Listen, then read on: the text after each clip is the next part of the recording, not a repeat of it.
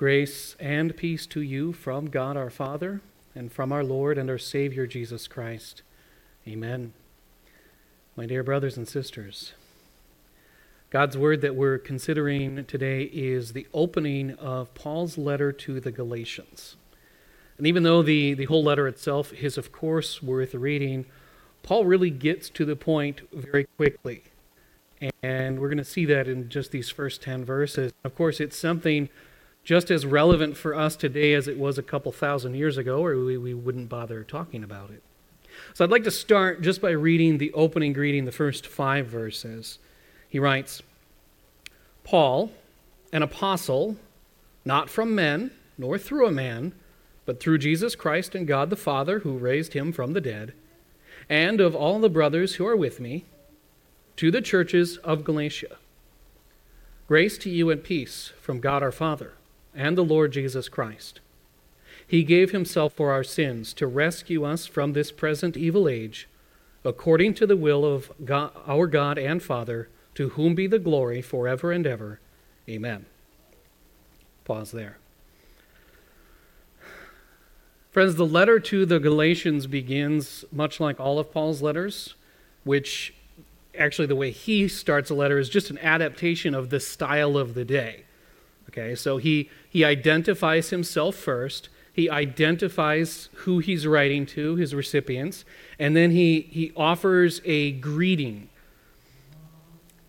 Now here, he uses the common words of greeting like you would just say to anyone on the street when you came up to them, like you would just say hi, right?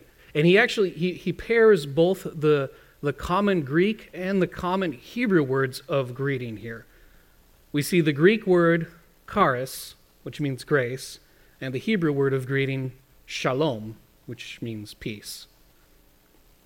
But he doesn't just say them. Like again, we would just say hi to someone on the street. He uses these words in a new way with a twist that elevates them beyond their sort of idiomatic well wishes. He brings out the meaning of those words in a way unique to a Christian. He does this by directing the grace and the peace to his recipients, right? Grace to you and peace. And he identifies where they should expect these blessings to come from, right? Grace to you and peace from God our Father and the Lord Jesus Christ. And he doesn't even stop there.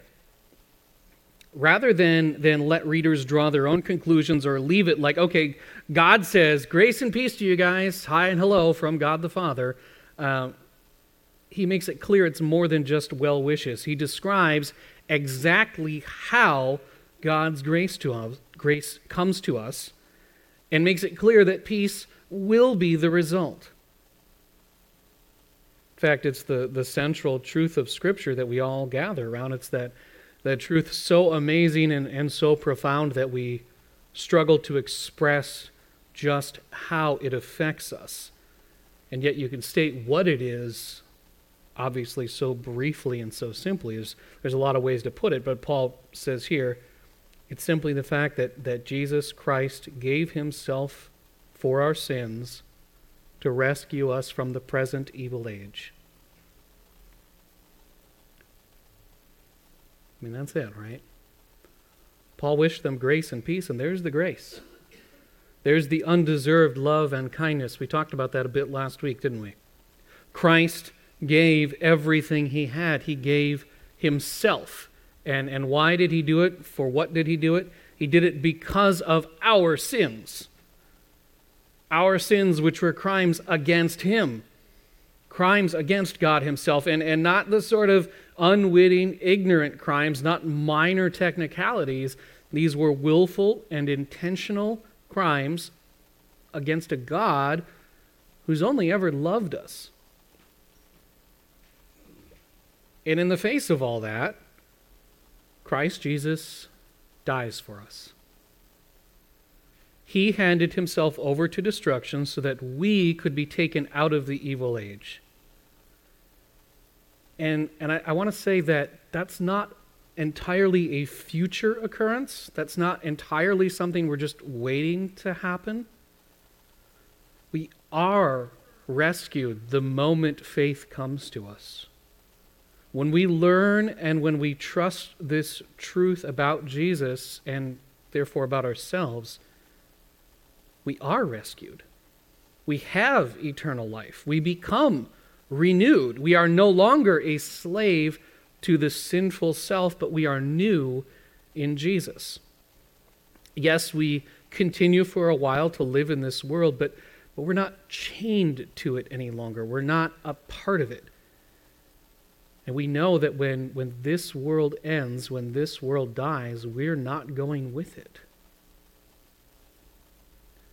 Again, I say that nothing we have done, and this is important, nothing we have done deserves this. In fact, again, we've actively worked against it. And yet God did it anyway. That's the grace shown to us. And having that grace brings us the promised peace. We also kind of talked about this last week, didn't we? We know we are at peace with God Himself because of the sacrifice of Christ. And we can be at peace ourselves with this knowledge that our future is guaranteed. Because we know what we do about our eternity, we no longer have to live this life as though these were the only days we have. We can take that list of things I need to do before I die and just, you don't need it. Okay, they'd be cool to get to, but you don't need them.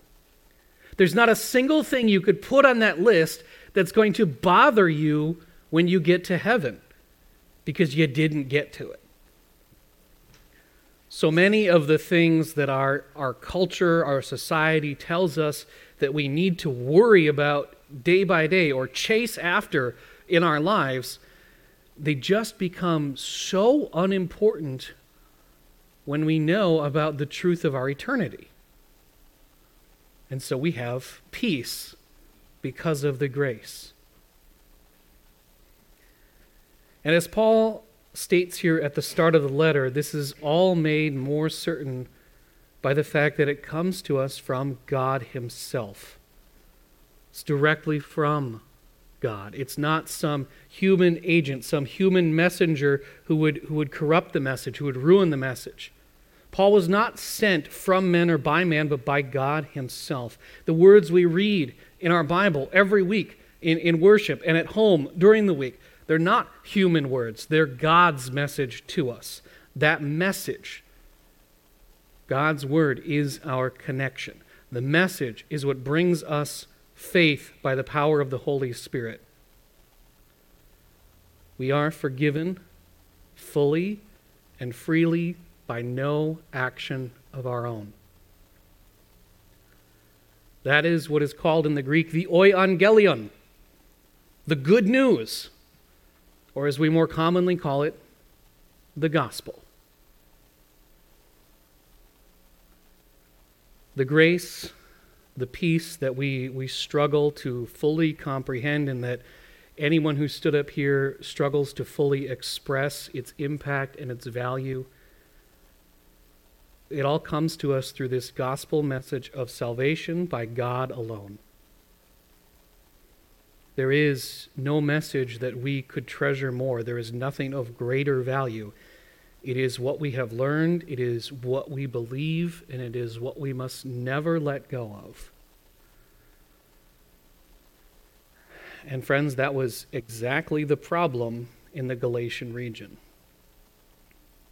Because after Paul finished his greeting, which we're going to see he deliberately loaded with some of those truths, he jumps directly into speaking to the people at those churches.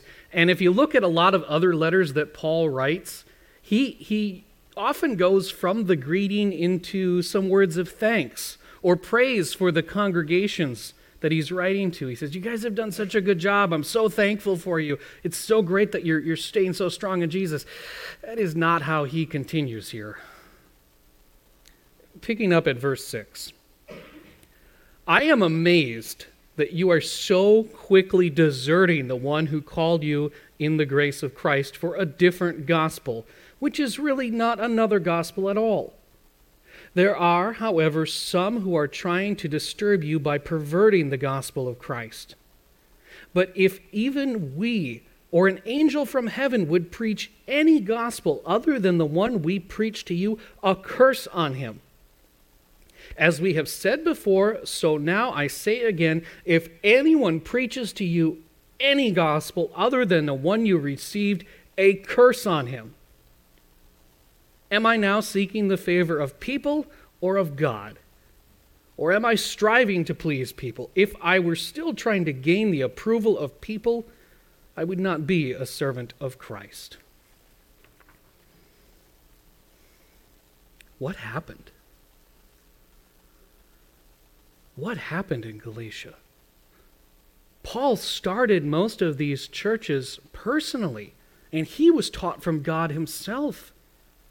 He taught them the truth. He taught them the good news of Jesus from his own mouth. He had personally seen the joy in these people's lives as they learned of the grace and the peace that God had given them, of the freedom from the present evil age. How did it go so wrong so quickly? Well, for one, Paul was a missionary. And so after the congregation was started, he had to move on. He wasn't there anymore.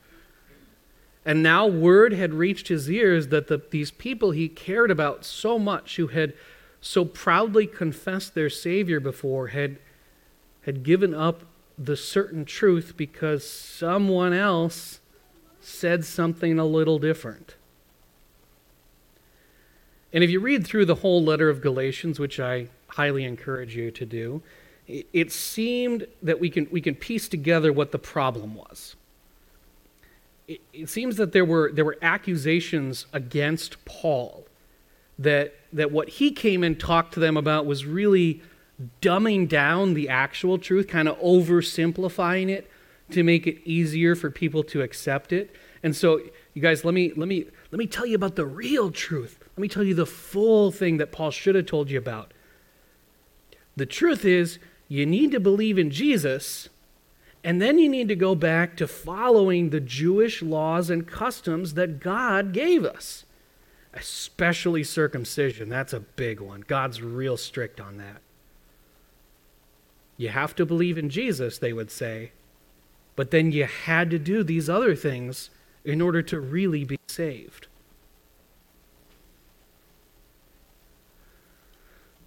Paul says this other gospel was no gospel at all, and of course it's not. That's not good news. That's like being told, hey, you're going to get a really big bonus at Christmas if we meet all our performance goals. I'm not going to tell you what they are. It's saying, hey, I bought you a new car. I even financed it in your name. That's saying, yeah, I'm going to help you move this weekend. It's no trouble at all, but you owe me one. That's not good news. Those are trades. Those are transactions. It's not grace if you are responsible for part of it. It's not forgiveness if there's something you do to make it happen. And then that destroys the peace. How can you rest comfortably in salvation if you know that part of the solution depends on your action? You know better than anyone else how fallible you are. You'd either end up constantly terrified that you never did it right, or you might be delusional enough to think that you did it so right that God's got to be super proud of you. And God kind of owed you this favor of grace. Again, that's not grace. That's a bargain. That's a deal. And I'm sure it started slowly, because I'm sure there's some that thought small matters like this weren't really that big a deal. There were probably those that said, Okay, sure, we'll be circumcised too if you say that's necessary. All right. Seems like a little thing, a small thing. But take a look again at Paul's reaction to the people who said these things. He says, if anyone preaches any gospel other than the true one, a curse on him. He doesn't just say it once, he says it twice. A curse on him. Not, I really hope he repents of his ways, not go to him and show him his error. No, for changing the gospel of Christ and chaining down souls with a message that is no gospel at all, Paul calls for consequences. This is not a small thing. Friends, knowing the truth of Jesus or not is the difference between eternal life and eternal death. If someone is teaching a message that leads to eternal death, what do you think the consequences should be for that? Now, obviously, this is not a problem localized to Galatia, or there wouldn't be a whole lot of point of talking about it this morning. If anything, the problem only is more pronounced today. How often have we seen it play out like Galatia on an individual level with someone? You ever seen that? Right? Someone is taught the truth of Jesus, maybe even raised in the truth of Jesus. They rejoice in that truth, in the good news of God. They love their Savior. They treasure the gospel. And then some circumstance of life keeps them away from the source of truth, like Paul was away from that congregation. And they hear another whisper in their ear. Maybe society puts pressure on that person to act like the rest of them. Maybe they're off to college, influenced somewhere else, and all too suddenly they trade the truth that they love for a lie. Maybe a reasonable lie on the surface. It may be an appealing lie, but it's a lie. Whether it's another church body that teaches things that they want to hear, or giving into that lie that we all have whispered inside of us, that I am in control of my destiny and I can fix all my own problems and I can do and have what I want. There's all kinds of different ways that we can be led astray. And the results of being led away by these lies, they can be distressing or they can be extremely grave. See, as soon as you change any part of the gospel truth, whether you do that in a church or just because you're trusting in yourself instead of God, as soon as you change that truth that it's entirely God saving you, your peace is forfeit. Just like we said, if even a small part of your salvation depends on you, then which is the part you think you're going to obsess and focus on? Are you really going to be looking to Jesus all the time? Or are you going to be thinking about that bit you have to do to make sure you are saved? At the very least, life becomes harder than it needs to be. I'm not going to say there's no believers in congregations that teach other things. That would be silly. But it's not the peace they should have. And at worst, you lose faith in Jesus and you put faith in yourself. But again, sometimes it gets even worse as faith is abandoned entirely for the lie of the world. And eternal life is lost in the process. I don't have to tell you that that's not an outcome you want, right? Eternal life is the only thing that matters out of this life. It's the only thing you take with you. Don't let the possibility of this even come close to you. Be vigilant. Don't take God's grace and peace for granted so that this won't happen. I'm sure we've all seen it happen. I'm sure we've known people who've given up on God and they're lost. Friends, there is only one sure way to keep this from happening to you. You hold on to the gospel truth. You hold on to God alone as your source of truth. You hold on to His Word as your source of truth. You keep that truth. You don't let anyone take it from you. You don't let anyone tell you a different truth. I'd like to elaborate a minute on how you do that, because it's one thing to say it, it's another thing to do it. How do you make sure you are not led astray from the truth? Well, it seems to me, just spitting in the wind here, it seems to me, if you want to know the difference between the actual truth and something else you might be told, you need to know the truth pretty well so you can compare. Right? You need to know it inside out and backwards so that you cannot be deceived. You need to stand firm on what God says so that when someone else says otherwise, you know that's a lie. You can recognize it without a second thought. You have the truth at your fingertips. You all do. You probably got at least one printed copy at home, and I guarantee you get to it from every digital device you own. It's God's Word. His Word is where we hear the truth of our salvation. His Word is where the only gospel is found. That is where we constantly return to hear the good news. And I'll let you in on a little secret that's really no secret at all. You don't know it well enough. None of us do. I know I don't. In fact, we don't even know the basics as well as we might like to think. There is always more of God's Word to learn better. We never get to put a stamp on any part of it and say, okay, I know that, moving on, never have to go back there. Study it. Dig into it. Read it on your own. Use a commentary. Use a study guide to help you. If you're not sure what to start with, where to start, ask.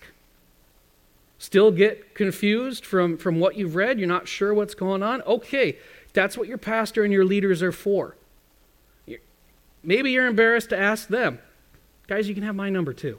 Ask me for it, okay? I'll explain it. I've been through it a few times. And then, friends, gather with your brothers and sisters here. Study God's Word together. Learn from each other's insights. Never think you're done learning. Never think you've learned any part of the Bible well enough that you're done. For one, you haven't.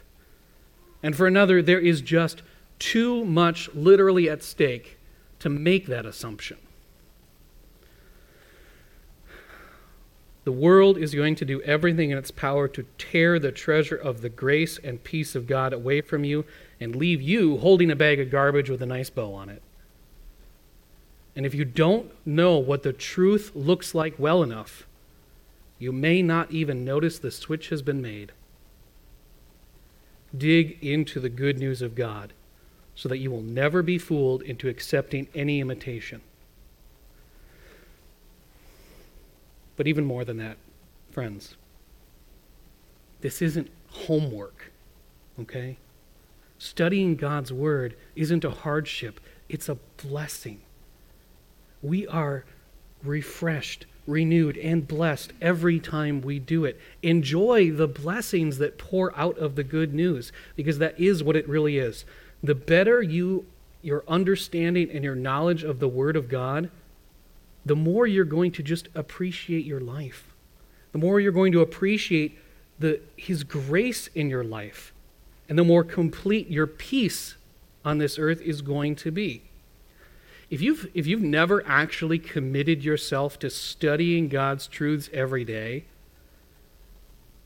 then you may not realize the regular comfort and joy that you're missing out on. God really does pour out continual blessings on those who listen to him regularly. Hear time and again about Jesus, who gave himself up for your sins and rose from the dead so that you could be rescued. Every day, listen with believing hearts to the one true gospel. Amen.